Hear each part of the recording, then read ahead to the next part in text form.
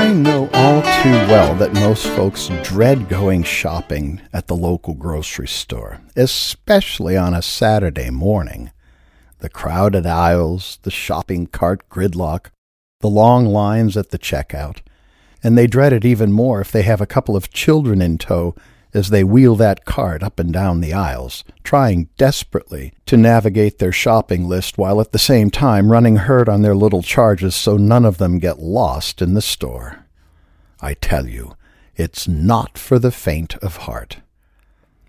Not too long ago, I was out hunting and gathering at the grocer's when I spied what was to be some kind of record. A woman with her 4 boys and a baby. She was pushing a cart that was just packed with all kinds of items.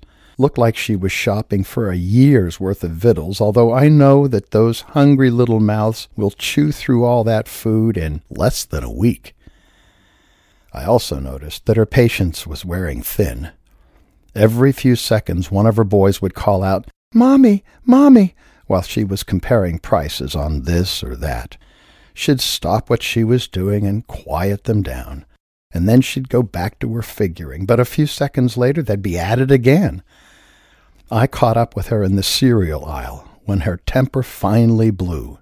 She turned to her sons and blurted out, "Listen, I don't want to hear the word Mommy for the next 10 minutes. Do you understand?" The boys froze. They looked toward one another, nodded their heads, and fell silent for a few seconds. And then one tugged on his mother's dress and said softly, "Excuse me, miss."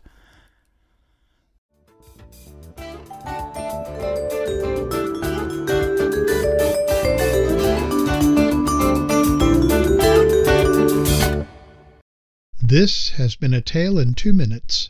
I'm Jay Stetzer, the storyteller, for All in a Story Productions. Visit me on my website, www.jaystetzer.com.